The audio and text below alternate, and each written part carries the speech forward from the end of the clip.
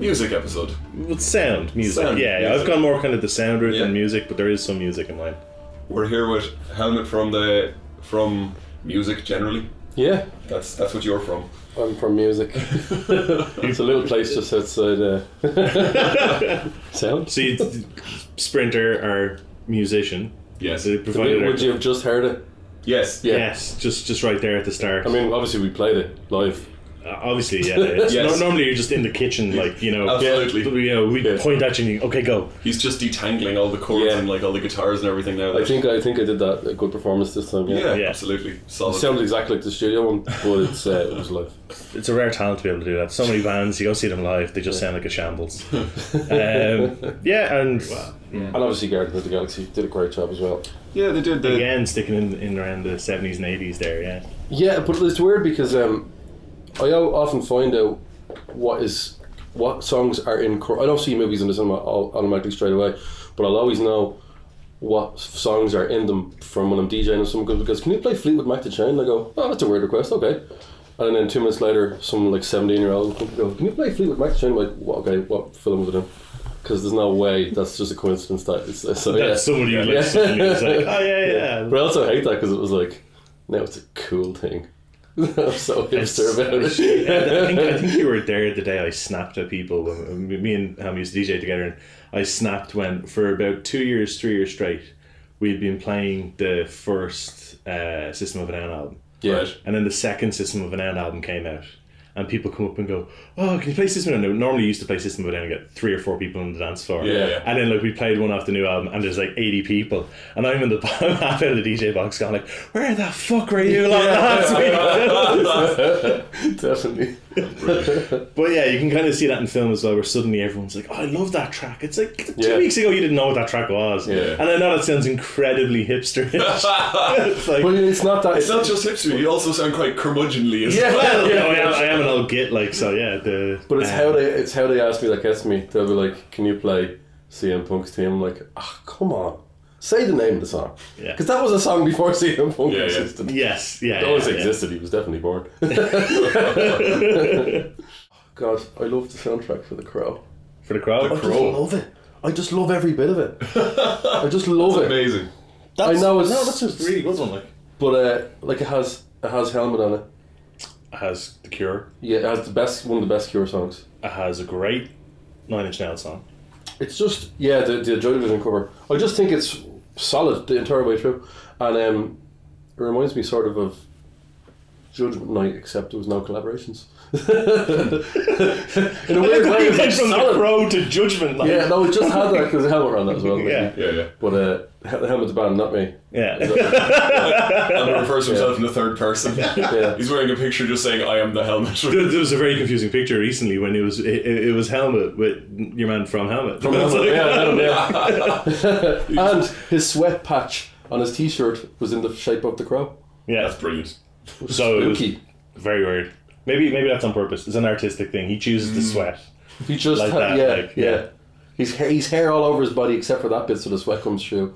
That Tim Capello stopped the show. Obviously, we're talking about songs. Oh, obviously, but like that was the only thing the Crow was missing was like, you know, saxophone. topless oiled sax man, like, Yes. you know, giving it song. It's like he's playing the guitar on one roof and he just looks over and Tim Capello's on the other one and just joins in like. Oh wow! Man, if we're linking the stuff after this, let's just link to the 10 hours of oil sax. How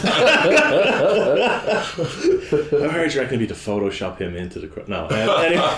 Probably easier to just hire him. Actually, Because that was me. That was a mean comment. You could probably get him for a photo. Yeah. Just look at Tim Capello. He's definitely still.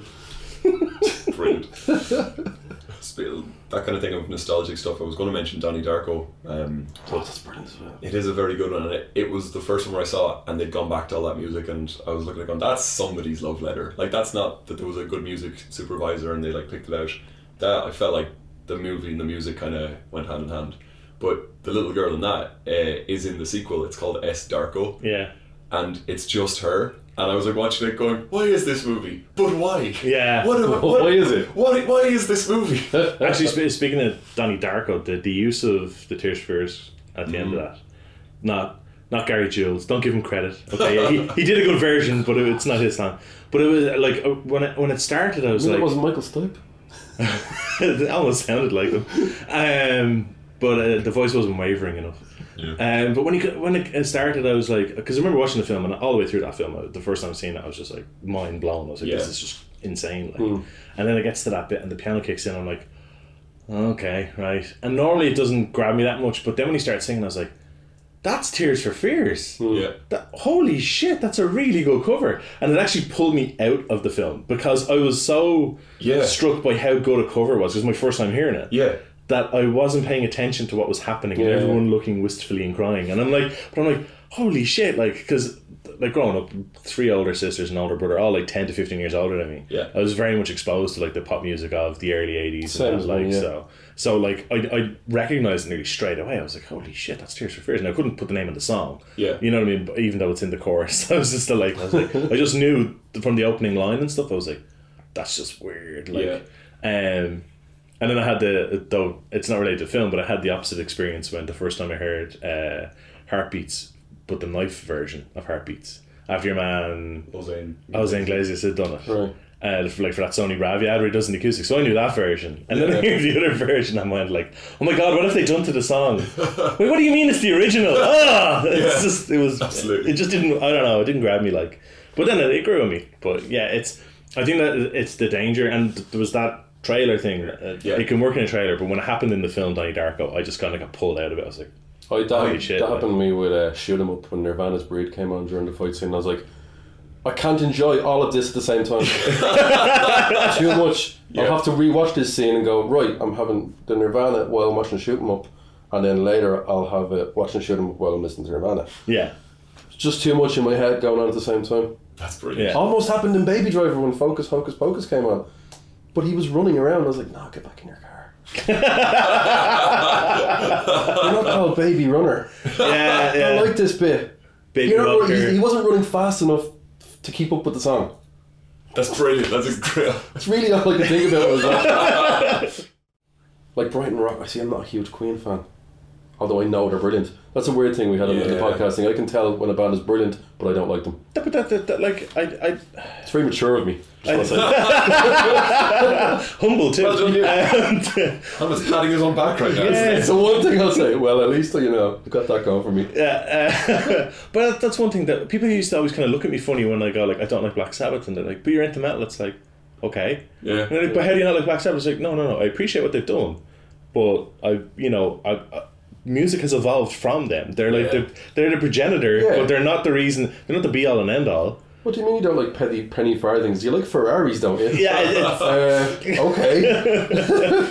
So I've seen you wind up a Ducati. How do you not like them? I'm sorry. I just don't like unicycles. I don't know what to tell you. And you love this. Oh god. Yeah, I mean, Johnny, what's your film? What's your? I'll immediately qualify this by saying I do very little work for this podcast. Okay. I do so little work. You for host this. it. It's always recorded in Johnny's apartment, if anyone's wondering. Like. I just took the sex swing away and make it slightly. Just hung a corpse instead to make it less weird. Holes there, yeah. All those eyelets in the ceiling, but I actually did some work this time, and yesterday sitting at work I listened to the entire Batman Forever soundtrack. Well. Because I didn't know this, because first of all, it was Joel Schumacher, and he told the composer, I don't want it to sound like Danny Elfman. Don't do anything Danny Elfman. Good. So I knew you were going to say that. Fucking good. And then the music supervisor came along and put together this soundtrack, and it was U2, Hold Me, Thrill Me, Kiss Me, Kill Me. It was great track. Seal, Kiss from a Rose. Banger. Which is amazing. Best song ever. Greatest song ever made. And then I had the Flaming Lips and Brandy and Method Man and Nick Cave and PJ Harvey and Massive Attack and In Excess. And it was That's a great choice. Like they just wanted to bring pop back to film, and they did all these songs. A load of people gave songs to the soundtrack, and I was like, that's crazy. And you know what? It's been so long since I've seen that movie that I don't remember half of these because they're not in the movie. Yeah. No. Like there's 4 of those songs that are in the movie. My actual choice was Spinal Tap. I was genuinely trying to think of like a really, really good soundtrack, and that's brilliant. I wanted one that had original music for it, which is why Batman Forever, as impressive as it is, I did want one with original music. And there's a quote from Justin Timberlake when he was making Inside Llewyn Davis.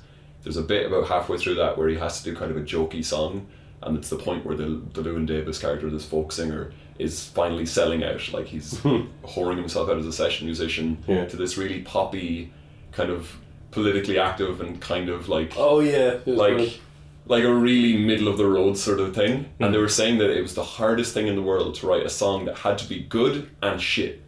Like it had to be shit that you could listen to it and go, oh, this is him selling out. Like this is the shitty shit he has to do. But it couldn't be a bad song, because who the fuck wants to listen to a bad song? Yeah.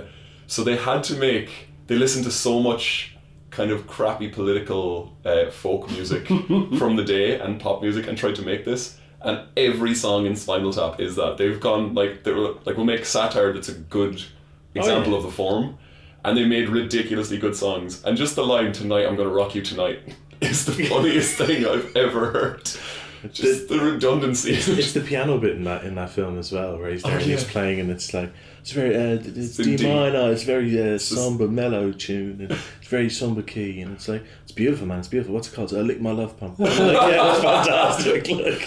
But even the little history of all their songs, and there's the one where they're the Beatlesy kind of band. It's like, you know what I want, ding ding ding ding. Oh, maybe you don't, ding ding. And it's such shitty. They nailed it. So shitty songwriting. That's the thing. It's actually like it's probably why it's so impressive. It's hard to be actively that bad, but it's still being listenable.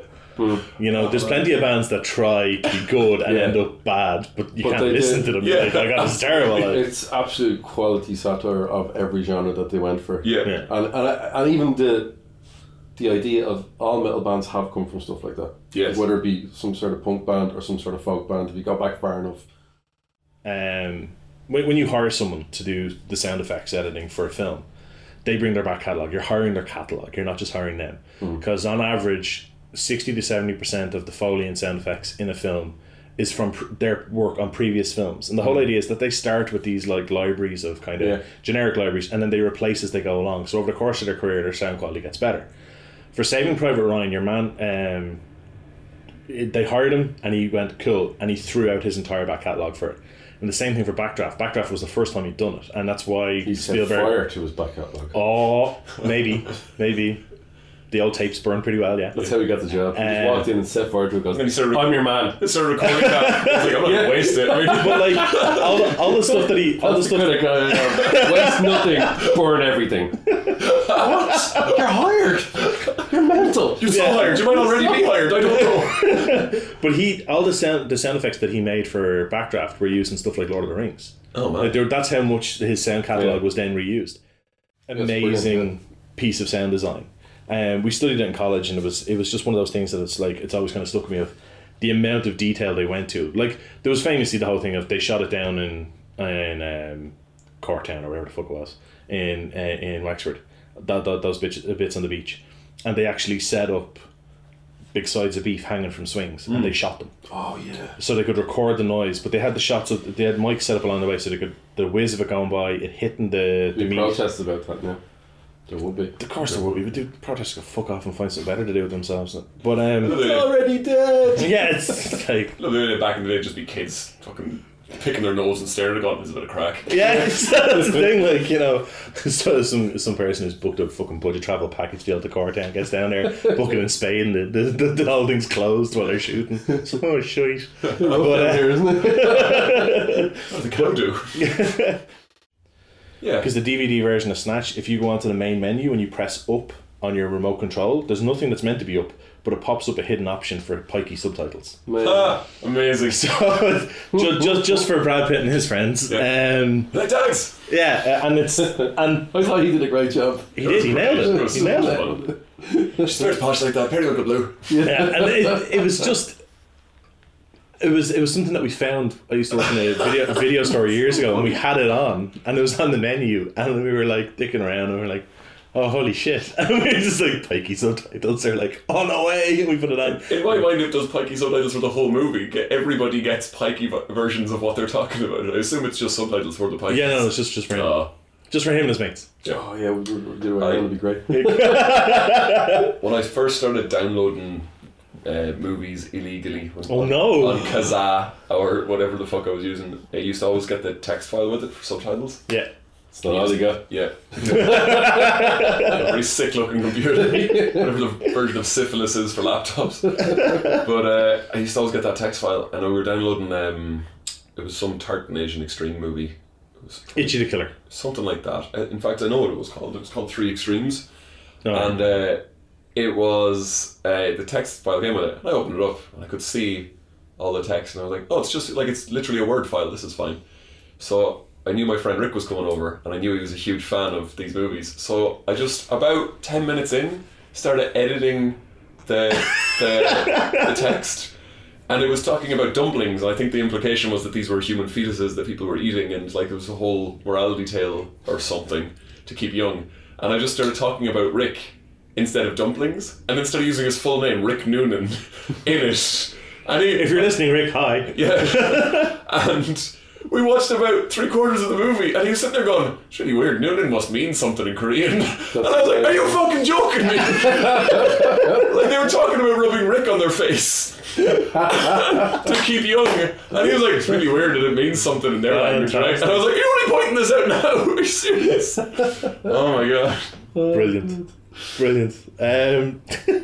Johnny, what's your game? I never played Wipeout, 1995, but it was the first one that I was aware of where they were getting lads to contribute songs to something. Yeah, good. Chemical Brothers and stuff. Chemical Brothers, Orbital, definitely. Left Prodigy. Prodigy. Yeah. And I was young and I was hearing about all these lads going to nightclubs and putting Orbital up on the big screens and lads in beanbags playing, and I was like, I can't wait to go to nightclubs, they sound amazing.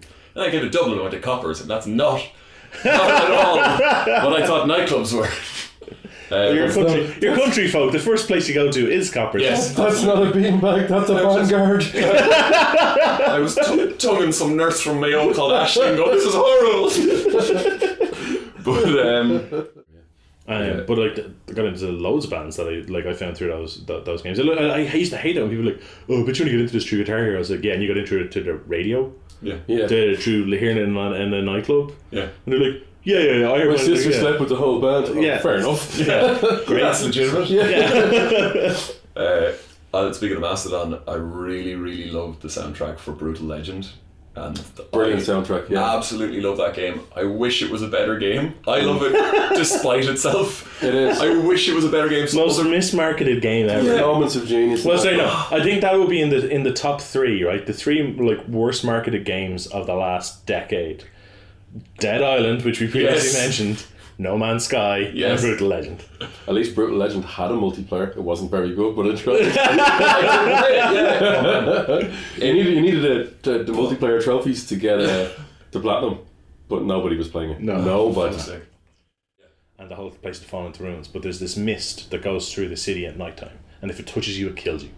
And it's like a palpable mist you can see. But there's a point where you have to go into the city because you're trying to track down something that's being stolen by the bad guys. Yeah. And you're going around, and if you know the books, you're like, really don't want to be in this place because it's made very clear in the books that this is the one place you do not fucking go. Yeah. Like there's people who are like the most powerful mages you've ever seen, and they're like tearing buildings apart and like lifting lifting entire armies. And then there's like this one area they're like, I ain't going near that, and you're like, well, if they're not going near there, I don't, so you're going through it, and you've all the sound effects, and there's all these like jump scare moments and like creepy moments. Yeah.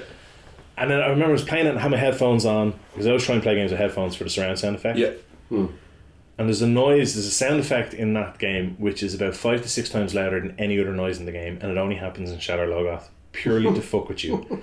And it's a sigh. The city goes, and it's louder than everything else, and you just go, what the fuck was that? And my whole body just froze, and I was like, oh, there's something behind me, or there's something around the corner. There's nothing. It's randomly timed. It just happens every so often in the city, and you're like, brilliant. This is so fucking unnerving when you're trying to play the game. Like, it's one of those games that wasn't very well known. I think it was kind of picked up by fans of the series. Over the years, though, it's gotten like it's appeared on loads of these like most underrated of all times and all the rest. It is actually quite a good game, but a bit dated now. I mean, it's 18 years old, but I just remember it creeping the fuck out of me, like with that one moment, because when it happened, I'm like, oh no, don't do that to me. So. My scary moment in games like that where they just use the sound perfectly was in Silent Hill 2. There's a bit where you walk into a room, and the point of Silent Hill is very well used sound where you've got the radio on you and it's crackling every time there's monsters near, And when you're when you're out running in the streets, it is always crackling. There's always something happening. There's always music playing. There's always some cue. And you're a character called James Sunderland looking for your dead wife. There's a bit where you walk into a room and the sound goes off. Everything goes silent, and you just hear a woman's voice go, "James." And again, I froze. All right. And then I stepped forward, and I'm on a marble floor, and I heard my footstep, and it was the loudest thing I've ever heard. And I was like, every monster in the game can hear me. And as I walked, I just had to cross this court, this kind of courtyard into the building, and it was a marble floor, and it was echoing. And I was like, everyone can hear me. Oh my god, I'm the loudest person in the world. It's amazing. The air raid siren in Silent Hill. It's like a Pavlovian response. That happens, and I just feel uncomfortable every time. And slightly hard at the same time. I don't know what. Them nurses are deep in my brain somewhere. Yeah. Fear boner. The fear boner. It's real, man. That was one thing. Like when I came out of the film, went to see it when I came out, and I remember coming out of it. My friend turned to me and he was like, "I don't know. I wasn't mad on that." And I was like, he said, "Like it didn't feel like a horror." I was like, "Well, no, it felt perfectly like Silent Hill." And he said, "What do you mean? I thought like Silent Hill was a horror game." It's like, it is. But it's a horror of discomfort. It's not really a jump scare game. It's not a game that's meant to kind of. It's the Japanese don't really do jump scares. They do the whole thing of it's going to be there and you can see it, and it's very much the main character not looking at it. And it did have its gory moments in the film, but I think they used it to good effect. Like when Pyramid Head showed up and basically flayed your woman. My favourite bit of the whole film. I was like, well, that's certainly a way of showing how powerful he is. Yes. Because prior to that, he just kind of walked around a bit and swung a sword a bit, like. Yeah, I guess it was to demonstrate that to the viewers because I knew the games. I was like, oh fuck, it's Pyramid Head. Yeah. And he kind of go, watch this real quick. And I was like, I knew he could do that, but I guess now you guys know as well. Yeah, because when he shows up, Titanfall 1 shipped with 40 hours of music. Wow. And there's 20 hours for each faction. Like that and when you install Titanfall 1 on your PC, it has like an 80 gig install or something like that, or 40 gig, 80 or 90 gig install, but 40 gigs of it is just music because it's all lossless audio, full FLAC. Like they give you the sound as best they can.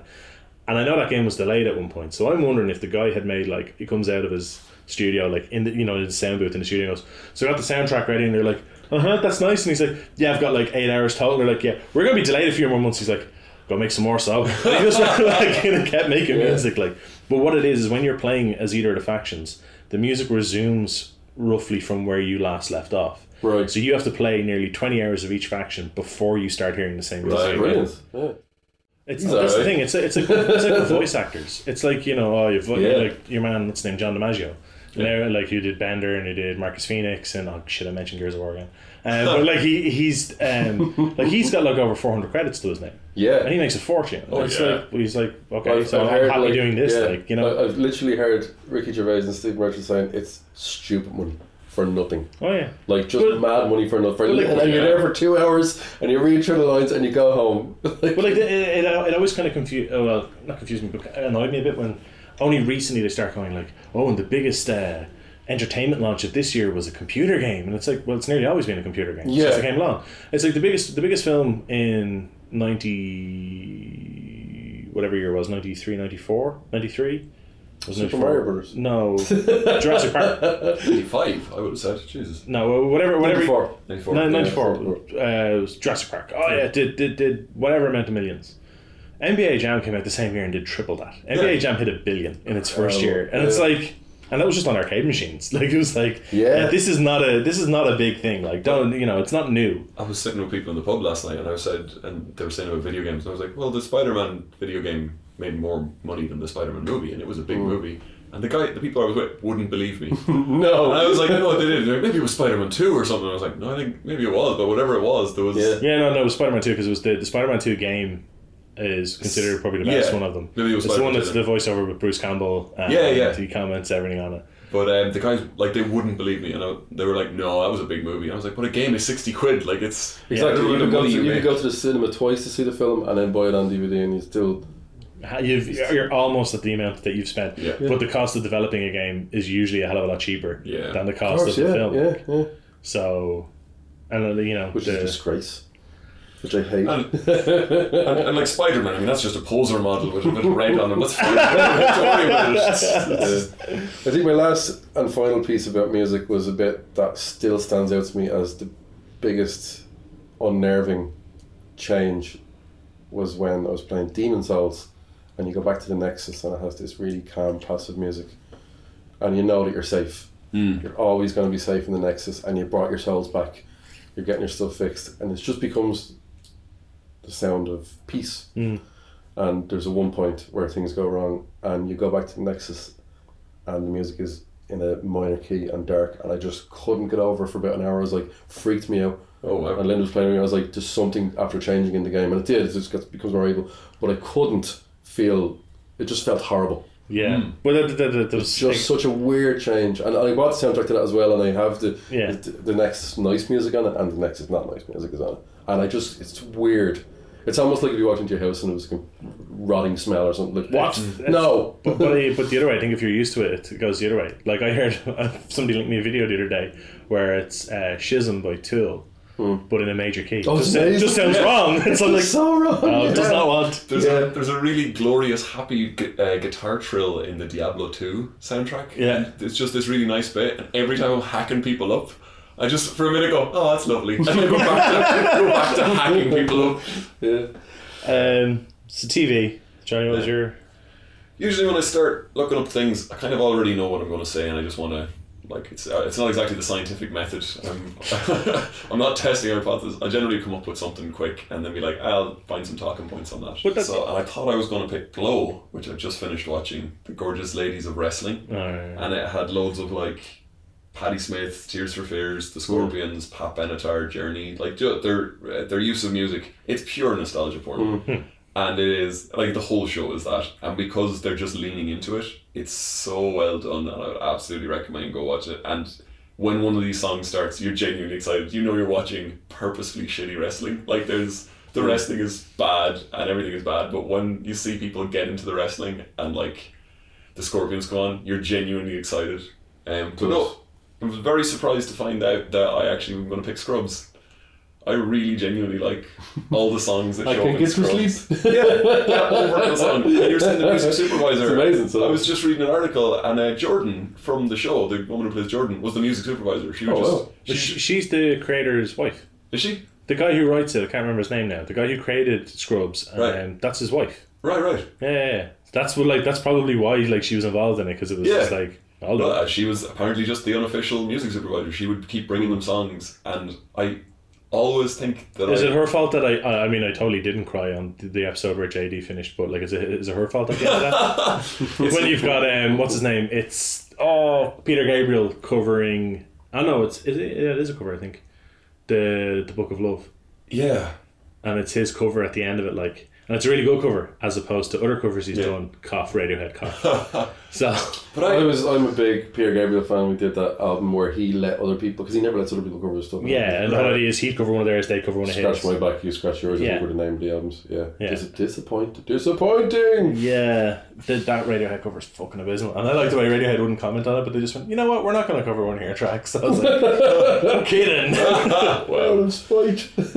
But no, I think I just, every so often they'd come out with like Overkill with Colin Hayes, or brilliant song, absolutely. Somewhere Over the Rainbow by Israel Kamakawigi Yoko Koko. I'm gonna just keep going, a few more syllables. Make some vaguely Hawaiian noises right now.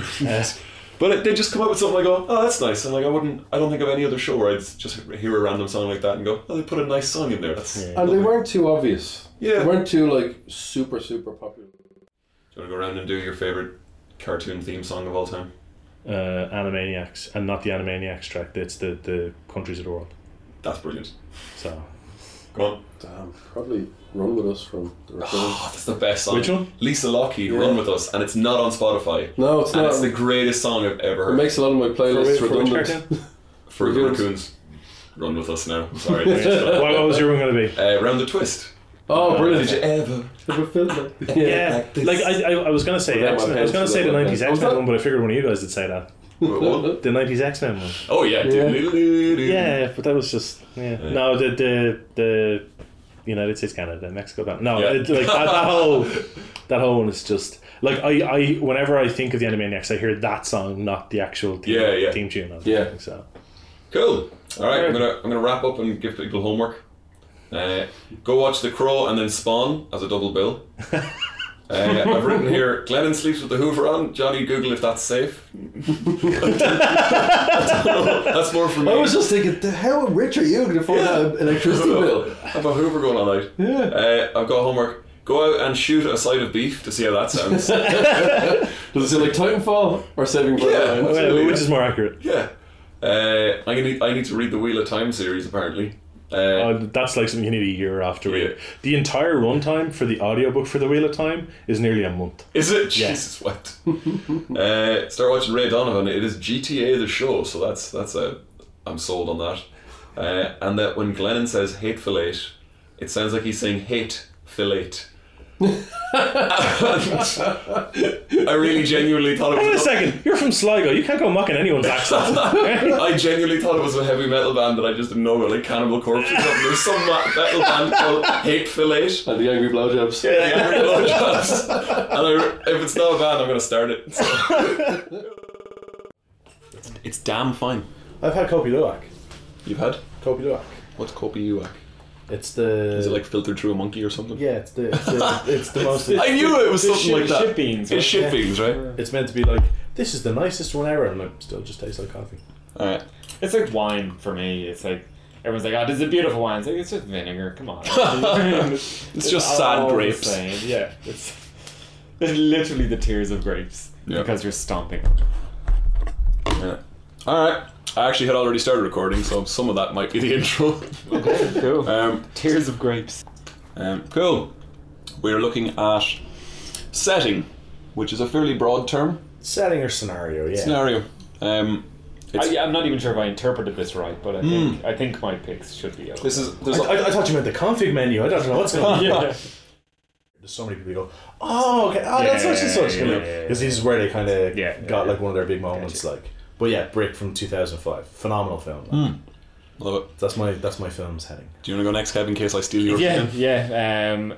So my one, and I was thinking a lot about this one, and kind of struggling with it. Interestingly enough, because like especially in film, you would think it'd be easier. And there's a lot of obvious ones that jump out. You might think like Mordor or something, or not Mordor, Middle Earth. You know, and it's kind of like obvious, interesting worlds and settings. But one that I really really love.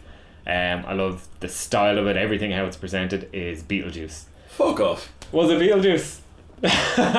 Fantastic. No way. So yeah, and it's I think the thing I love the most about that is the idea that death is so tedious.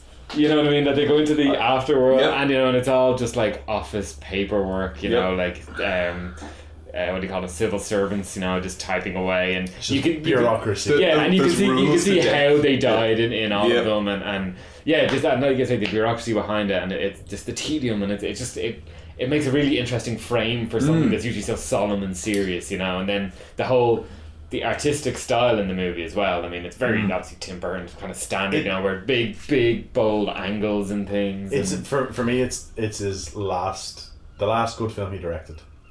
Like, anyone can make a Tim Burton film at this point. I'm going to take a story that is precious to American folklore, be it American culture, where folklore, comics, TV shows, whatever. I'm going to bleach all the colour out of it and then highlight one colour in the film. I'm going to have a Danny Elfman soundtrack. All the staircases are going to be crooked. There's going to be some black and white spirals and stuff. And Johnny Depp, Helena Bonham Carter, looking far paler than they normally do. Having said all that, and every character has to be quirky in some regards. On you go. Of course. And that is the template for. Sure. I like but that. having said all that, Beetlejuice, I think, has aged so well. Yes. And it really really still stands up today. And I mean, the first time you see it, it's just amazing. Like everything about it is just it's really well put together. Michael Keaton, like we came to this conclusion the other day in the house, myself and my housemates were talking about it. Michael Keaton doesn't do bad films. Sorry, Michael Keaton is not bad in films. He may do bad films, but he is not bad in films. Because he's amazing in that, man. He's only in it. He's only in it for 22 minutes. Is that it? Really? That's it. Oh, he does not show up. He's not like the main character in that film. I think that was the first film I saw where the afterlife was given no religious treatment at all. Yeah. It wasn't the Christian's right, or it wasn't even a spin on a Christian. Because there was like afterlife. voodoo shit going on, and, Yeah. and you saw like all these different aspects Yeah. of it, you know. And I loved how there was something potentially perilous behind every door. I mean, you go through a door and you're in the sand, the big Yeah. open sand desert with the worms and Sand shit, worms, you know. And it was also, but all the characters were super interesting as well. Hmm. Like because the characters were almost the same as the setting, you know. Yeah, the 'cause you had- setting was yeah, reflected It in the had, characters. like that film had everything from the 80s. It had a Baldwin, it had Gina Davis, But who was the guy, the kind of decorator guy that Otto. she got in Otto? He was just That's brilliant. amazing. I love that. As a character, he's just absolutely brilliant. Just coming into this like old house and doing all this kind of real pretentious, Ridiculous pompous, you know, Yeah, yeah. over the top art stuff, and that was real. Like I don't know what year that film was made, but it was the DVD is behind you there. It's You can 80s, check I'm it. sure. But, It's 89. it was really like that time though in the 80s where it was all very kind of, you know, office businessman with this garish art, Yeah. you know, and it Yeah. was it was like Big really statement pieces for the art and big, like you could. The woman likes the art because it's big, and she's got the mad shoulders on her top, Yeah, like, yeah, yeah. on her blazer and everything. and 88. yeah, Yeah. and because of that you think it mightn't age well, but actually because of that I think it helps it age It's well because it's because it's a piss take. Yeah. And everyone's able to immediately identify with it. Yeah. Also, I don't know about anyone else, but I really wanted one of those model town things after that. I was like, Oh, yeah, like big I want one time. of those. That's fucking awesome. The opening Danny Elfman's song in the opening is about 3 different songs mashed into one. Like it doesn't. I don't know what he's trying to do there, and then like they even do the daylight come. On. Yeah. Dun, dun, dun, dun. And then it shows the town. Then it shows a spider coming over the town, and then it just cuts back out and goes, "Nah, just kidding." Yeah. You're like, what? Okay. Like the amount of things where I'm like, oh, you know, ghosts? Yeah, no, you don't. Let's do it this way. Yeah, You know, the yeah, afterlife? Yeah, no, you don't. Let's do it this. There's so many Yeah. like confounding your expectations. But I love the setting of Hellraiser. It's not quite that there's an afterlife, but the idea that there is another dimension Yeah. that is infinite pleasure and pain. And I just love the idea that once you know that exists, some people have to seek it out. Like some people. Yeah. One of the film series when it did the traditional horror thing of going into ridiculous numbers. One of the films in that I've seen series. all 8 movies. So. Yeah, so there is one. What is 8 of them, isn't it? Yeah. There's actually 9, but then they switched out Doug Bradley isn't Pinhead anymore in 9, so I didn't watch it. It's not it Pinhead. was, That's like I didn't watch That the new one wasn't Nightmare on Elm good. Street because, you know, there's only one Freddy. I Yeah. did watch New Nightmare on Elm Street because it had what's his name who played Rorschach playing him, which is Oh, right. really? Oh, was Okay. that him? yeah, and the father of one of the kids is my own personal savior, who I worship regularly, is Clancy Brown. So I don't know who Clancy Brown is. yes, you do. He is he is the Cronin from Highlander. Oh, And okay. he is Chief Officer Hadley Oh, from, yeah. he's Chief Officer Hadley from Shawshank Redemption. He's brother Justin from Carnival. And he is the voice of Mr. Krabs in SpongeBob SquarePants. Brilliant, I'm sold. He's also Lex Luthor in the animated JLA stuff. But anyway, We'll be touching on SpongeBob again later, not to get but yeah, he's Oh my god! but yeah, there is a thing. The ninth Hellraiser film was an ashcan make, as in that they never really released it. They showed it in like one cinema and then they scrapped it. It was just to renew the license and to make sure. Oh, I they think I released it. remember you telling me about this before, actually. But there is a point in one of the films where someone starts like giving out to Pinhead. Yeah, because that's what you do. Pick a fight with the guy. Like. Yep. Yeah. And it's like he starts giving out to him and saying how you're evil and corrupt. And then Pinhead directly quotes the Bible to justify what he does. I cannot remember the quote, but I remember seeing it going, that's ballsy. Brilliant. Yeah. Yeah. But, That scene was obviously cut in America. What's this guy's name? Clive Barker? Yeah, I've Yes. seen his penis. Sorry, carry on. Story for another day. That's what I'm saying about it. What I'm saying about a shitty series of a progressively shitty series of movies. Much more interesting. I'm sorry, I should clarify. I've seen his erect penis. Carry on. Let's keep moving, shall we? Yeah. So what, that's That was TV. that was No, that was movies. that was movies. If Hellraiser was a TV show, I've missed out. So, Kev, what Should you we got? go first? Alright, so well, I kind of mentioned as an honourable mention, but SpongeBob in terms of setting, like Bikini Bottom is just amazing. You know, I kind of alluded to it earlier on, but just the idea of having campfires underwater and how you've got a squirrel with a But you know, a the explanation spacesuit. for it all is It's the Bikini Atoll where Yeah. they're doing all the nuclear testing. that's why they're all mutated. Oh, really? Yeah, that's what it's meant to be. They're at the bottom of Bikini Atoll, and like it's like that's fantastic. But Black Mirror. The one episode that really stood out to me was where I think they called it The Grain, where people got this implant that basically recorded everything they saw, everything they said, and all that sort of stuff throughout the day. So you could replay it back. So it starts with a guy at a job interview, and he's doing the interview and stuff, and he comes out after and he's playing it back, and straight away I was just like, shit, the amount of time you would spend looking back over things that you regretted saying, or things you're like, oh shit, did I fuck up that job interview, or did I say something stupid, or Jesus, can you imagine watching back on some of your nights out when you were properly drunk? I had my dick out. Yeah, you know what I mean, and that sword fighting Clive Barker. yeah, that was really actually terrifying, that one.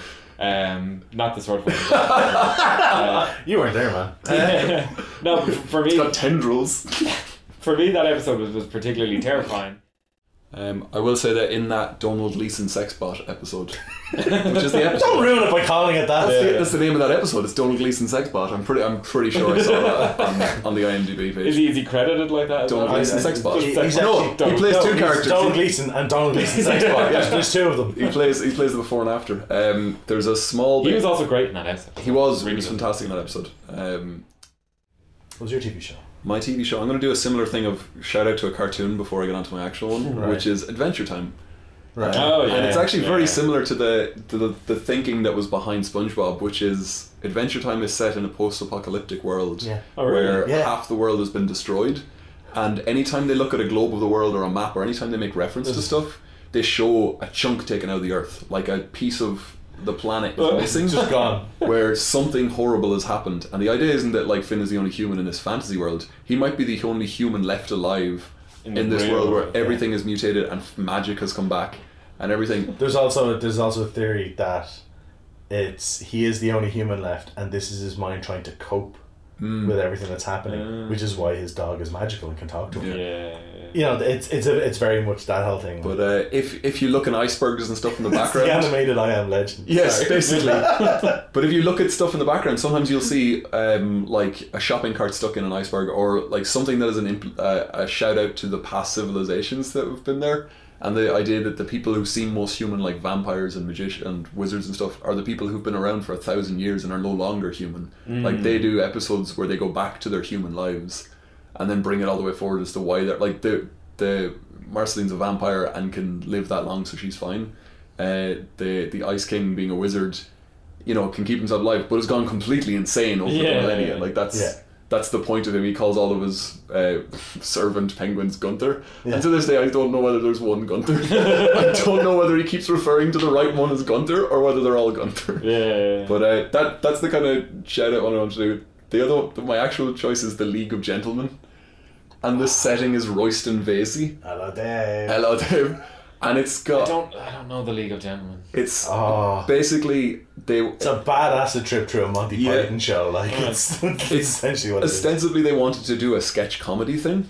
So what they did was, instead of playing all these different characters and not linking them together, or just doing the Harry Enfield thing of just smash cut to the next thing, it's fine, don't worry about it. They put together this town with the idea that every set of characters lives somewhere in this town. So on the edge of town there's the kind of insular rural couple who hate the idea of outsiders coming in. Right. It's like, this is a local shop for local people, there's nothing for you here, that kind of thing.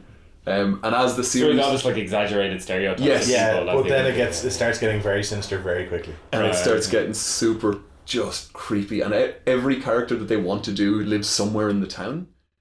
And the guys who run the local shop didn't like this. They didn't like the idea that there would be more people now coming in. So they had been quietly killing all of the workers that were coming. One of the jokes is the police officer comes in, is talking to them, and just so he goes, all right, everything seems fine here. Just as he's about to leave, the shopkeeper lady panics and goes, we didn't burn them. It's like, oh, Tubbs, really? And then like closes the door behind the cop and is like, get the rope. Yeah. It kind of that almost reminds me of Hot Fuzz a bit. Yes, it's yeah, very that's like kind of that. what But I would be surprised if it influenced Half Blood. the scene that just sticks in my mind with it is the bit where they figured out the way they are going to make sure that the road doesn't get built. So there's a bit where the guys are like, it's raining, it's pissing rain, all the workers are there, they're finally breaking ground, they're going to make this road, there's nothing you can do about it. They're digging, and one of the guys just looks and goes, we found something, sir. And the people in the shop have hidden something where the ground was going to be broken to try and ward them off. And this is like, the credits have started rolling, like it's the end of an episode, it's the end of a season, like there's nothing left here to do. And you see some guys grab some ropes and they horse it up, like they're pulling this thing, and this thing just suddenly is erected, and it's a crucifix with a goat crucified to it, like out this, its body mangled, and they pull it up and they don't know what to do, and they're all like white and freaking out, and like all the work stops and they just stare at it, and the camera pulls back and it's out over the town and a crucified goat, and all these workers who aren't from the town just staring at it, not knowing what to do, and that's the end of that season. Like, that's how that ends.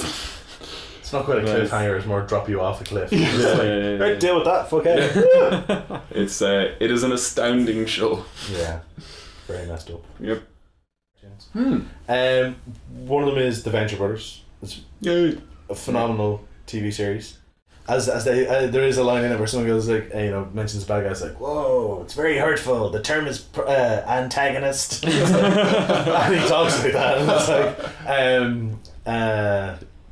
so they have their antagonist relations. Is the guild of calamitous intent. It's another one with a lot of bureaucracy, actually. But that's the thing. It's you ring them when you have a complaint about your service. You don't ring them because you're being arched. You ring them because your arch is breaking the rules, because there's fully established rules and it's all legal.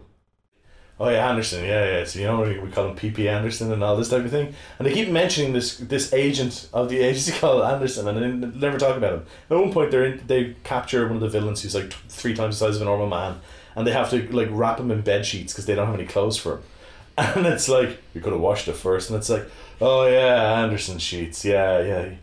He's a bit of a bedwetter. And then it's like, there's a point later on the episode where he goes into a control room and this character you've never seen before is like, I do not want it in bed. He's like, whatever, Puddles, what's going on? And it's that whole, like, that type of payoff where they're like, little references, and then they just deliver it and keep going, move on. And it's so relentless in how it does it.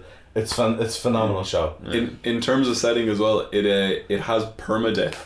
If something happens in an episode, that change is now permanent. They don't without spoiling that, if something does reset, they explain that as well. Yes. But if something happens to a character, like it'd be really weird in a TV show to change someone's designation, like if someone was doctor and now they're professor. Oh Jesus! But that does happen. If someone's role changes, they just go build it in. So there's a character. The main bad guy in it is a guy called the Monarch. And he styles himself after the monarch butterfly. Right. And he's Dr. Venture's arch. And he has his girlfriend called Dr. Girlfriend. Right? And Dr. Girlfriend dresses like Jackie Onassis. Yep. Has like the pillbox hat, the pink outfit.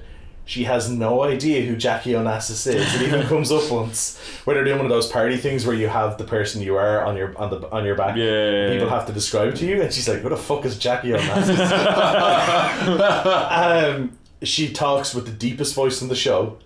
Yeah. Right? Like, as in, because like there's a running joke of, is she a man, was she a man, and all the rest, or like, and all this type of thing, or like, it's like, since when do you smoke? And everyone's like, what, really? And then she becomes Dr. My Fiance, as the monarch referencer, and then Dr. Mrs. My Wife. Right? So it just goes with it, like, across the whole thing. There's even a character, one of his henchmen, there's 2 henchmen, 21 and 24, and there's even a point where like they're obvious comic relief in a comic show, like they're some of the funniest things in it. There's a point where he's like, we must send him on a mission, Agents 21 and 24 front and center, and she's like, why do you send them? It's like, I know it sounds weird, but they have that weird mix of disposable and invulnerable that makes for the perfect henchman, because they just blunder their way through every mission, and they get like. My favourite joke from Avatar is when they finally got the team together, and they're I think they're all on top of an airship, and they're like heading off, and they're going, all right, we'll know when we see him. He's going to be driving the thing, and one of the girls just goes, there he is, and they all look, and it's the blind girl, and they look back at her, and they all look at where she's pointing, and then they look at her, and she just waves her hand in front of her face to illustrate that she's actually blind, and goes, what are you doing, guys? Yeah. Or like, there's a couple of times where I'm thinking someone will go, it's like, hey, what do you think it is? And she's like, I assume you're holding something up. I have no idea what's going on. So, but it's a great show. Like, but like Bebop, just has such a good setting. Like, yeah. Where Final Fantasy VII, that world I thought was great, but we've already talked about Final Fantasy VII at length. So and you're wrong. And I'm wrong. The other one was Tomb Raider, which is basically like Indiana Jones, and again, from a setting point of view, just loved like being in the caves and shit. When as a kid I saw Jurassic Park and I was like, I want to be an archaeologist. And then when I grew up, then it was funny because I met an archaeologist and she told me how boring it was. And I was like, I'm glad I didn't go down that road. Another quick one is The Division. Oh, While it got a lot of criticism for its early gameplay, and they have gone back and completely rebuilt a lot of the end game, which is good, and it's quite playable now. I like the idea of how it's set up. The whole thing of it's a believable apocalypse. Someone comes up with a virus that's transmitted through money. It binds itself to the cloth because all American currency is made out of cloth. It binds itself to the cloth. So first it destabilizes the entire country by money is the problem. Yeah. And at the same time it kills 90% of the population. Yeah, that's interesting. So straight away but it's only in America. So you know as well as a part where particularly someone who's not American. Say, isn't money in Canada laminated? Plastic. Yeah. But as someone who's not American, when I'm playing it in the back of my head, I'm going, I wonder what's happening in the rest of the world because of this. And you get little snippets because you're going through areas and you hear a radio running in the background or whatever, or you get like a newspaper dispenser, and there's like the latest update or whatever the last update was before it all crashed, and there's entire areas of the city just sectioned off because they're still too contagious and all the rest. So I like that idea. But the main one for me would be Wolfenstein: The New Order. Okay. So the Wolfenstein games. So here's the thing. You know when you go onto a website and all the fields are there for you to fill in, and it has stuff like name, address, and those words are already typed in. I reckon that when you go to make a shooter, you open it up, and the words automatically filled in are Nazis, Germany, 1944, Operation Overlord, and I'm like, for me, there's no inventiveness whatsoever. I think Ben Croshaw Yahtzee from Zero Punctuation said that killing Nazis in World War II is the white noise that in a game designer's head. And he's right. There is no imagination required. So very quickly in the first one, because this is essentially a trilogy going back to the Wolfenstein that came out like 15, 20 years ago. That was kind of the first one, and then they suddenly went, oh, we're doing more with this. And it's like, really? Oh, okay, I thought that was gone. Where they very quickly introduced the paranormal, and it's like, we're like, again, Nazis or zombies? Why not both? but again, it's the whole thing of very quickly it's like, you're killing Nazis, and it's almost going back to the comedy thing of this is the familiar character. This is the thing to bring you in that you're like, okay, I'm on familiar territory because I've seen a computer game in my past, so I know about killing Nazis. And then it very quickly derails it and goes the other way. When you get to Wolfenstein: The New Order, it starts in 1946. They've won. And I'm a big fan of alt history, which is cool. I like that angle. And then it jumps forward to 1960. There's a plot mechanic, and you go forward to 1960, and now you're part of like a small resistance. And I would recommend everyone play it. Like I think if you're a gamer, you're familiar with Wolfenstein at least because it was kind of like one of the first shooters, and also one of the first stealth games. The original Wolfenstein game was a stealth game. Because everyone thinks Return to Castle Wolfenstein was the first one. There was one before it, and it was like half text based, and it was actually a stealth game. I love that everyone thinks Return to Castle Wolfenstein. Yeah, I know. But people are like, it's a catchy title, like, but you know. And the main character, Blazkowicz, BJ. People stop calling him BJ. I don't understand why, but he's as someone had said to me before, he's got the saddest eyes in gaming. He just looks so like he's been fighting them for 20 years. He's seen so many of his friends die, and whoever said that obviously hasn't played Nintendogs though, because when those puppies look at you from your Nintendo DS, I mean, but like in the cutscenes, he's not the macho bravo guy. He's just the weary. I just want to be done. Can that war fatigue thing going. Yeah. I've seen, and there was even like what do they call it, like that 1,000-yard stare. Yes, and there's you're like this only works if you're playing a game like Dark Souls where it's meant to be that oppressive, struggle of a game. Like it's not meant to. And it's actually tiring. I mean, it's emotionally tiring to Yeah. But I mean, even in the likes of in Dark Souls, there is the odd comedy reference in characters when you're back at your sanctuary or whatever. There's also bits where they kill you in a certain way. You go, that's pretty funny. But those are meant to be like sorrowful games. They're not. There's not meant to be a joyous resolution at the end. There's not meant to be building an atmosphere. I would love to see a mod now where it's Castle Wolfenstein, and we've played first-person games looking through the character's eyes. We've played third-person games where you're following Lara Croft around. I want to see a second-person game now where the camera's hard on the dude's face and then in the little corner there's a mini map where you're shooting, and every bullet shot it's just sad eyes on it. Just as the blood splashes against you, it's like, oh god. Do you know what? If the new Wolfenstein game is that, and I just get to look at BJ's sad face all the time, that's fine. That's fine. Like it starts out like it's just his face clean, and then it's just accumulating splatters of blood as the game, and at the end you're just drenched in blood with your sad eyes. I'm going to kickstart that, so everybody look up online BJ POV, and we'll get that started. Fantastic. I have a whole bunch here, so I'm going to do a quick fire. Someday I will talk about Silent Hill, but this That's its own entity. I was going to say, if you're playing the drinking game at home, it's drink whenever I mention Gillian Anderson, Glenn mentions Gears of War, any reference to Twin Peaks or Final Fantasy VII gets hatred. Silent Hill is my favourite setting of all time. I would live in Silent Hill if I could. I have Silent Hill, Alan Wake, and just all the Stephen King and Lovecraft universe down as this idea that your hell is what you make of it. Like you bring your own demons to it. I will save it for Halloween or something, and I'll do all 3 entries on Silent Hill somehow. A stealth game is a game where, by your very nature, you're very carefully and methodically moving through the space. Yeah. And I found that there was levels I was stuck on because I wanted to do it right. I also wanted to do it non-violently as much as possible, which was impossible. I tried that for about 30 seconds in that game, and I was like, fuck this, I'm able to blink around, I'm murdering everybody. And then I got to the point where my goal wasn't to get through without being detected. My goal was to make sure that I killed absolutely everybody that was possible to kill. I think I did it as well.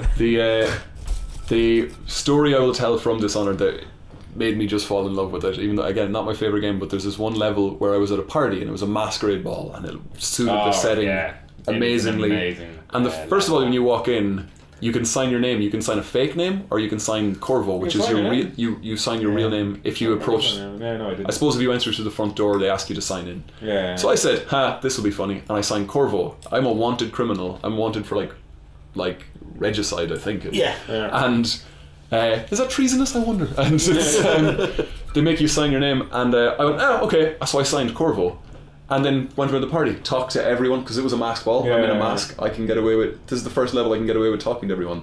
And then the guards come up to me and go, "Hey, there's a problem with when you signed in. Can you come with us real quick?" No way. And I went, "Shit, I forgot I did that." And I'd been walking around for a half hour. I'd spoken to everybody in the entire party. I'd spoken to my mark, the person I was supposed to kill. I'd spoken literally to everyone. I went, "Shit." I went, alright, and I could see there was guards standing beside the door to the basement. So I went, cool, 1 second. And I just shanked the dude who was talking to me, blinked over to my target founder, grabbed her, threw her over my shoulder, blinked straight up to like the big tough guy who was going to slow down time the moment this all kicks off. Or he plays the song that stops me using my powers. Pointed at his face, slowed down time. His music started just a second too late, and it started playing very slowly. Blinked down the stairs into the basement, hid in a wine cellar, heard all the rabble going on upstairs. They started coming down the stairs but couldn't find me, went back up, and then dropped the unconscious lady off with the dude who was waiting in the basement, who was going to sail her away so I could get the non-violent ending. And I was just sitting there going, that was astounding. I forgot I was playing a video game. I just was at a party, and then somebody interrupted me and goes, tapped me on the shoulder, goes, "You gotta play the video game now." Do you know what I really love about that game as a setting? I think that party was a great example of it, and it's, you mentioned Thief earlier on as well. And what's so nice about that setting is I actually spent a lot of time creeping around just listening to people talk. Just listening to the NPC conversations, and you're like, what are these people talking about? You know what I mean? And it was a lot of fun. I get to do a Twin Peaks reference in Max Payne. For people listening, you can't appreciate how excited Johnny was there. He was just gyrating in his seat. There's a scene. We're a backwards talking midget away from sitting in Twin Peaks right now. For this week. Oh, homework for this week is. That is a list of paint swatches. That's not useful. Gillian Anderson, no. I'm in so much pain. But anyway, that was that. Hello and welcome. Yes. Oh, we didn't mention the last episode, but spoilers.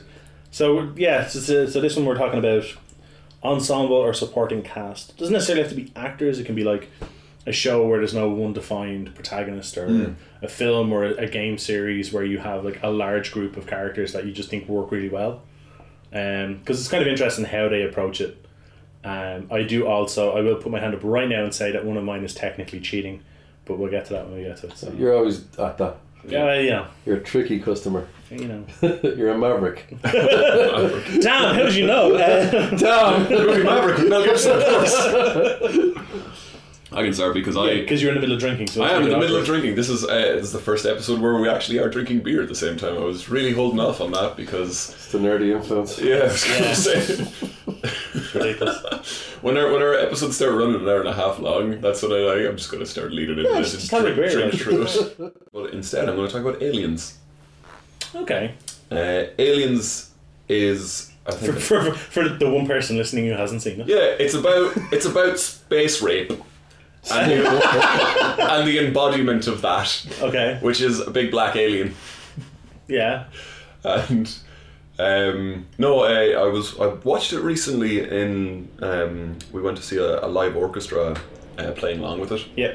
I saw that. And it was really, really savage. Yeah, it was great. And there was a little bit at the start where James Cameron was talking about it, and he was saying that the first Alien movie was a haunted house, but the second one was a roller coaster.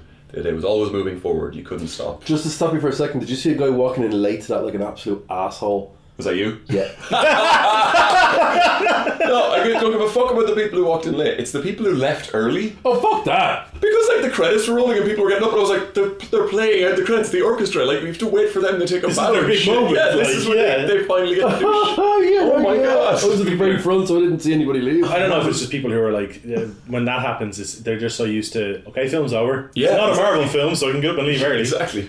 So, But I'll give a shout out to the Addams Family as well. I really, really like the Addams Family.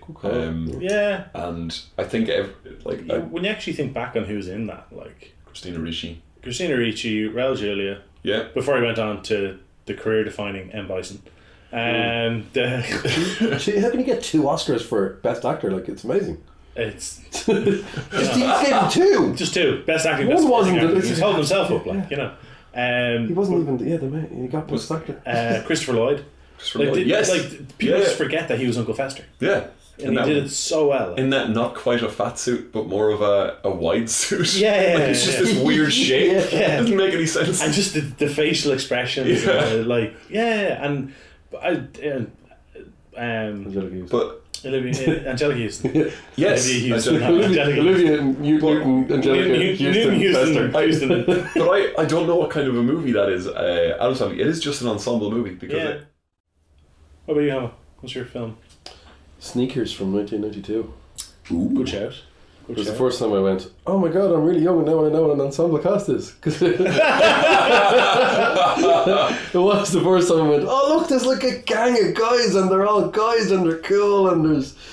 There's no one clear leader. I know it was kind of Robert Redford, but not. Yeah, it was. Dan So- Aykroyd, River Phoenix and Mr. Sidney Poitier. Mr. Susan. I have not seen Sneakers. Have you not? Is it a really heist good. movie or It's something? really good.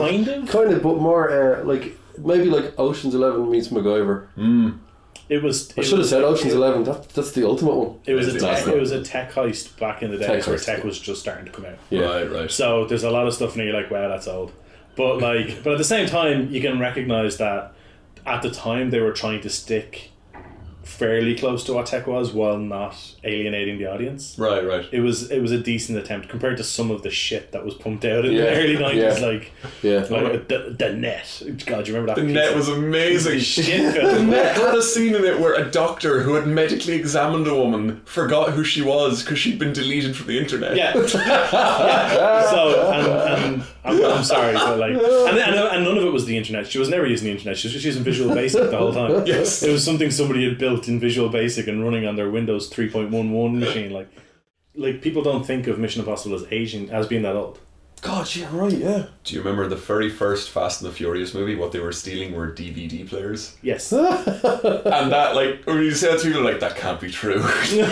It's Like, that was it's the a hell of a It's a hell of a ride. hell of a film. But I will not have a bad word spoken about Fast and the Furious. You know my feelings on that. So. What were they stealing in the last one? Nukes or something? Oh, I don't know. It's invariably Ghosts. they're going to end up in space. Yes, They have to. It will be. There's nowhere left for them to go. They're constantly atop the previous. They're going to end up in space. It's gone very Saints Row. They're in the White House now. That's fine. That's fine. I don't care about that though. Oh man. I prefer Saints Row to GTA because it's like So do I. if you have that, Not the last one. But if you have a sandbox or if you have this kind of ridiculous Yeah. world, just keep going bigger. Oh, So yeah. what's the crack with not having jetpacks in GTA? Yeah, come on, come on. Took them how long to get a jet bike?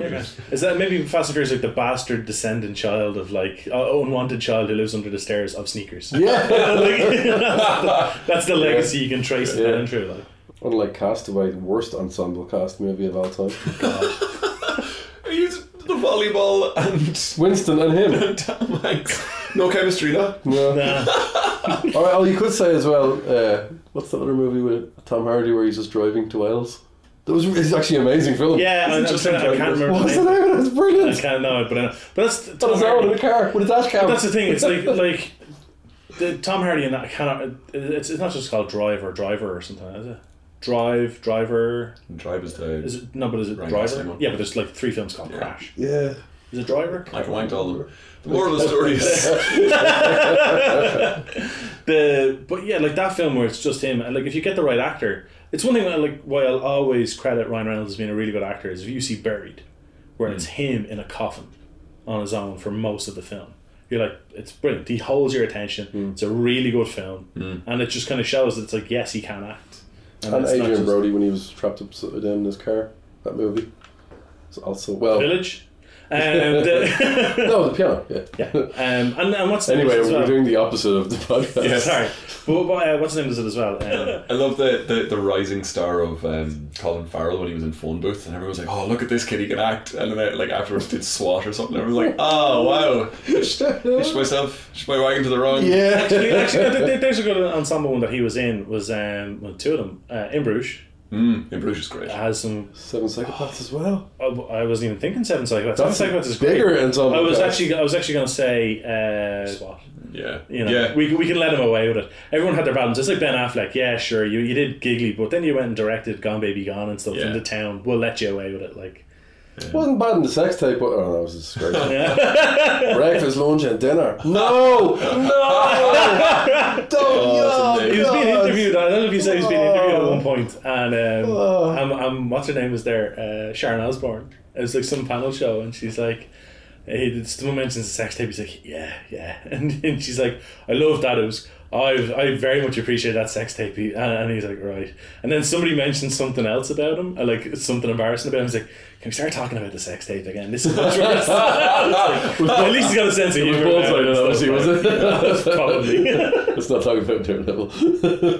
Oh, great stuff. It's games. We've done films. That's everyone's film. Yep. Games. I suppose GTA had 3 great leads. Is that an ensemble cast? Yeah. GTA. GTA is actually a really good example because you play Yeah. through. You're not. There's not one character. You switch you're between playing. them, yeah. And the you- dog. Did you ever play Commandos? Oh yeah, with Jack the Butcher. Yeah. Yeah, brilliant. And it was a very Blues Brother kind of feeling of you going yeah. through and putting the band back together, so you had to go and rescue your various Oh, that other was commandos. great. And then you would have him for the next Yeah. mission. And then the Irish accent that I was like, "I'm coming over." Yeah. And it was the most grating thing. You're sitting there going, Yeah, it was I feel like I'm great. being racist against me. Yeah. Yeah. That's not cool. I haven't had that since Far Away with Tom Bleep Green. Tom Cruise. Yeah. So, yeah. Far and Away was a bad example. Yeah. He punched a horse in the face. We weren't even filming. I just looked at me Not funny. even the worst thing he did. Doesn't like people being taller than him. On screen, it has to be the same height as the horse. That's not how this works. Same height as the horse. Okay then. Bring in one of those malnutrition baby horses. What'd your games be? I can see one of them there on the couch beside you. Yeah, I want to find any excuse to talk about this game, so I'm going to use Ensemble Cast as an excuse to talk about it. The game I have chosen is Clive Barker's Jericho, and the team are a pyromancer, a reality hacker, that's somebody who pulls out her laptop and starts typing and reality changes. Of course. You got your blood mage, who is like the dark goth girl, and she cuts herself, and from the blood that lands on the ground, briars spring up and all this kind of bullshit. There's a telekinetic who is just like a voodoo motherfucker. And So how is that different from a reality hacker? yes, I'm invested. Yeah. You have to explain this to me. Like. and then the last was just an exorcist. Like they just, but every single one of them looks like they knew they were going to a Matrix party, so they all knew they had to wear black leather, but they all got something slightly wrong. So it is like one of the cast from Hackers, one of the like girl from The Crow, somebody from something else. Is this like the bit from Super Troopers where they show up at the restaurant and she's all in leathers and he's wearing spandex. He's like, bikers, Bikers, yeah. Sorry, yeah. It is 100% that, and it's just every bit of the story. It just felt like Clive Barker was getting so fucking excited. He's, can I have this and this? And you're like, sure, Clive, whatever you want. And then what if his arm is a gun? He's like, that's absolutely fine. But forget about him. Let's do the Exorcist guy now. And he fires ghosts at people. Aren't you a ghost? Doesn't matter. I don't know. It's like the actual one for like my favorite cast and ensemble cast type thing in a game is Broforce from 2015. It works really well. Yes. The fact that you can apply bro to so many of the characters, and I have just some of my favorites here: Rambro, Yeah. Bro Mando, B.A. Bro Rackus, Bro Hard, Braid, Bro Dread, Brobocop, Indiana Brones, the Boondock Bros, Bro Shetty, Bronan the Brobarian, Ellen Ripbro, Broniversal Soldier, Bro Max, Double Bro 7, which is probably the best of a lot of them, Bro Heart, the Brolander, and Bro Lee. And if you've never played it, it's a side-scrolling game of chaos. Yes. It's the only real way you can explain it. It's just absolute chaos and anarchy, and so enjoyable to play, and so many nods to so many films. Like I listed off like 10 or 15 there. There's like 30 or 40 characters in it. There's the Bro Spendables are in it, and all the members of the Expendables are there in some form. Yeah. And it's what was just the Men in Black guy? it's Bro and Black, yeah. Bro and Black, Bro yeah. and Black. It's and he has the noisy cricket from the first Men in Black film, and it's just such a well done thing. It's actually a really good game. It's hard. It is. It's difficult and it's fun. And it's one of those games that's just such a simple idea, and you're like, this could be either really stupid or really well done. Yeah. And it was just really well done. Yeah. He's much more like, can he be president?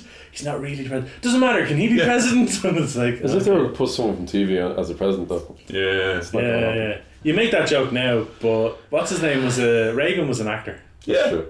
So like he was doing like black and white cowboy films and everything Yeah. like decades before he was a thing. Like people always forget that you made an actor the president. Look what happens. Like yeah, they did it before.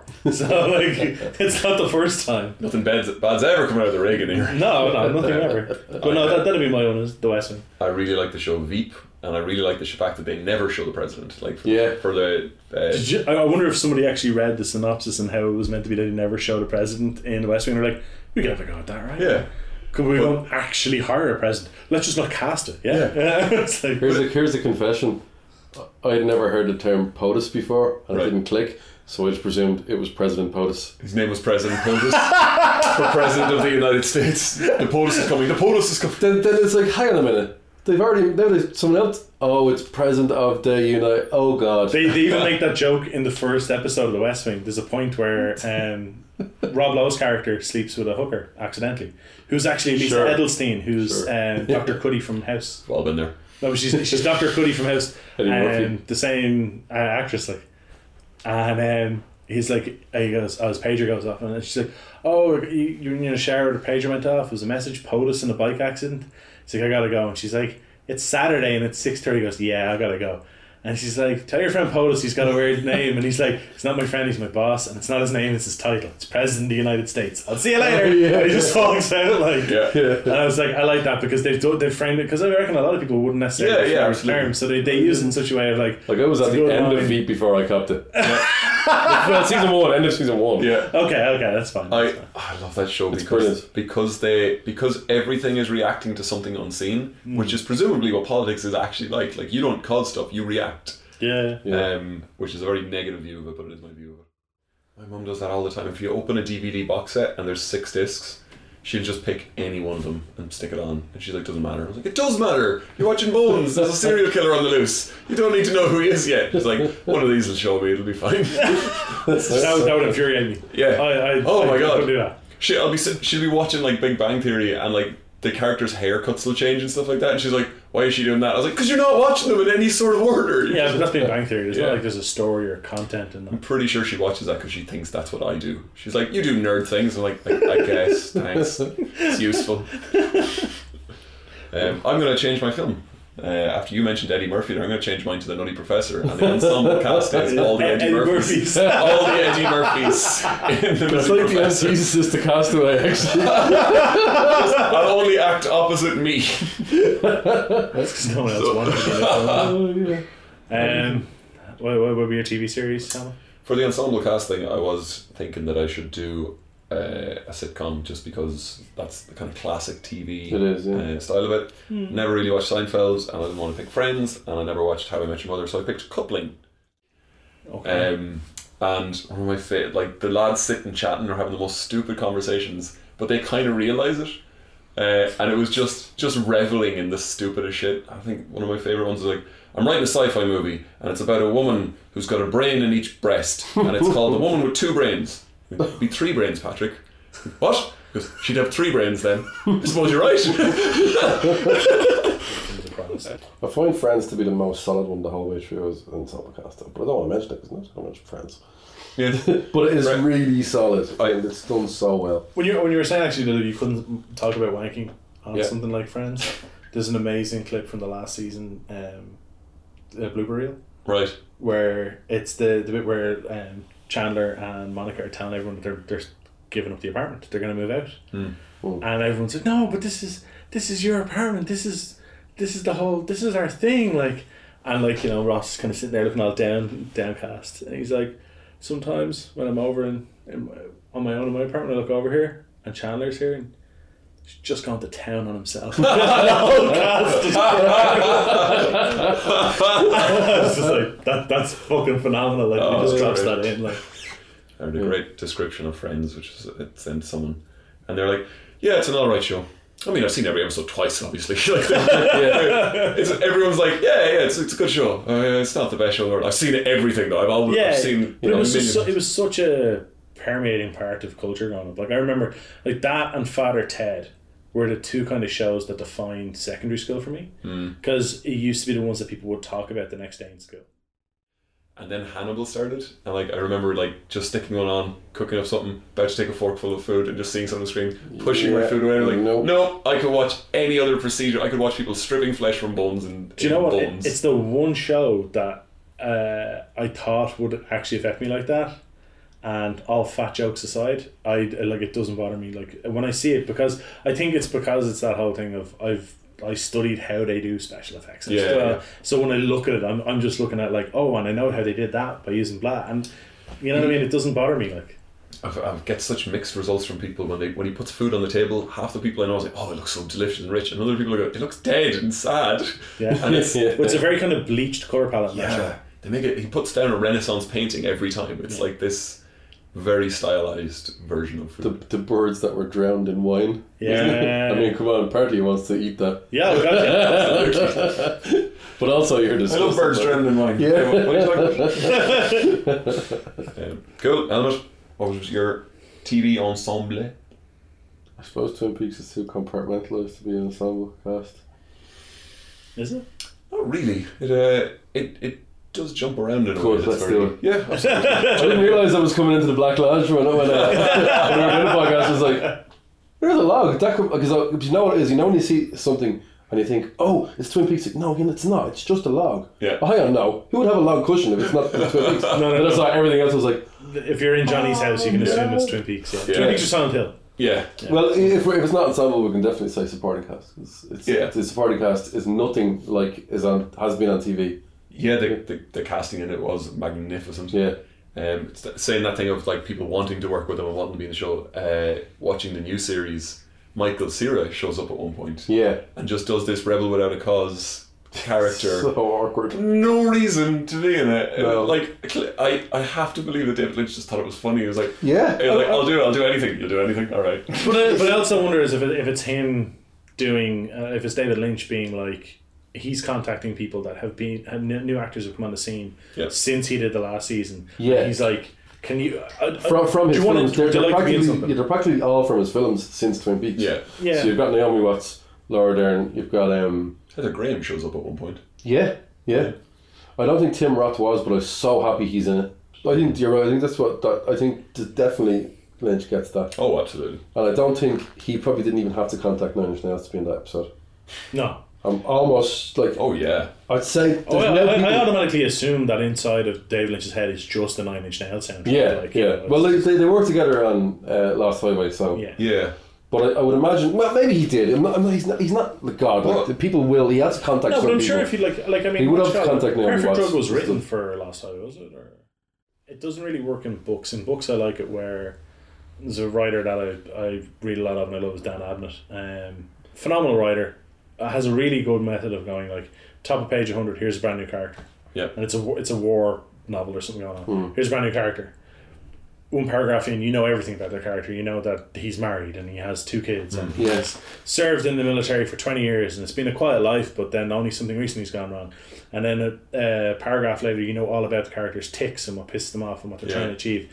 And a paragraph later, they're dead and it's not even the bottom of page 100 and you're gutted. Yeah. It just has this really good way of doing it, but it doesn't translate well outside of books. I think in film, it's better or in TV, to introduce a character and just leave a little few drops in here like, I wonder what they're like, because you don't have that whole kind of someone standing there at the side of the screen going, meet this guy, this is what this guy's about. It's more you can kind of show and don't tell, and like the guy has 2 different colour lenses in his glasses, he's like, I bet he's a character. But then if you're talking about Twin Peaks, it could be a doppelganger.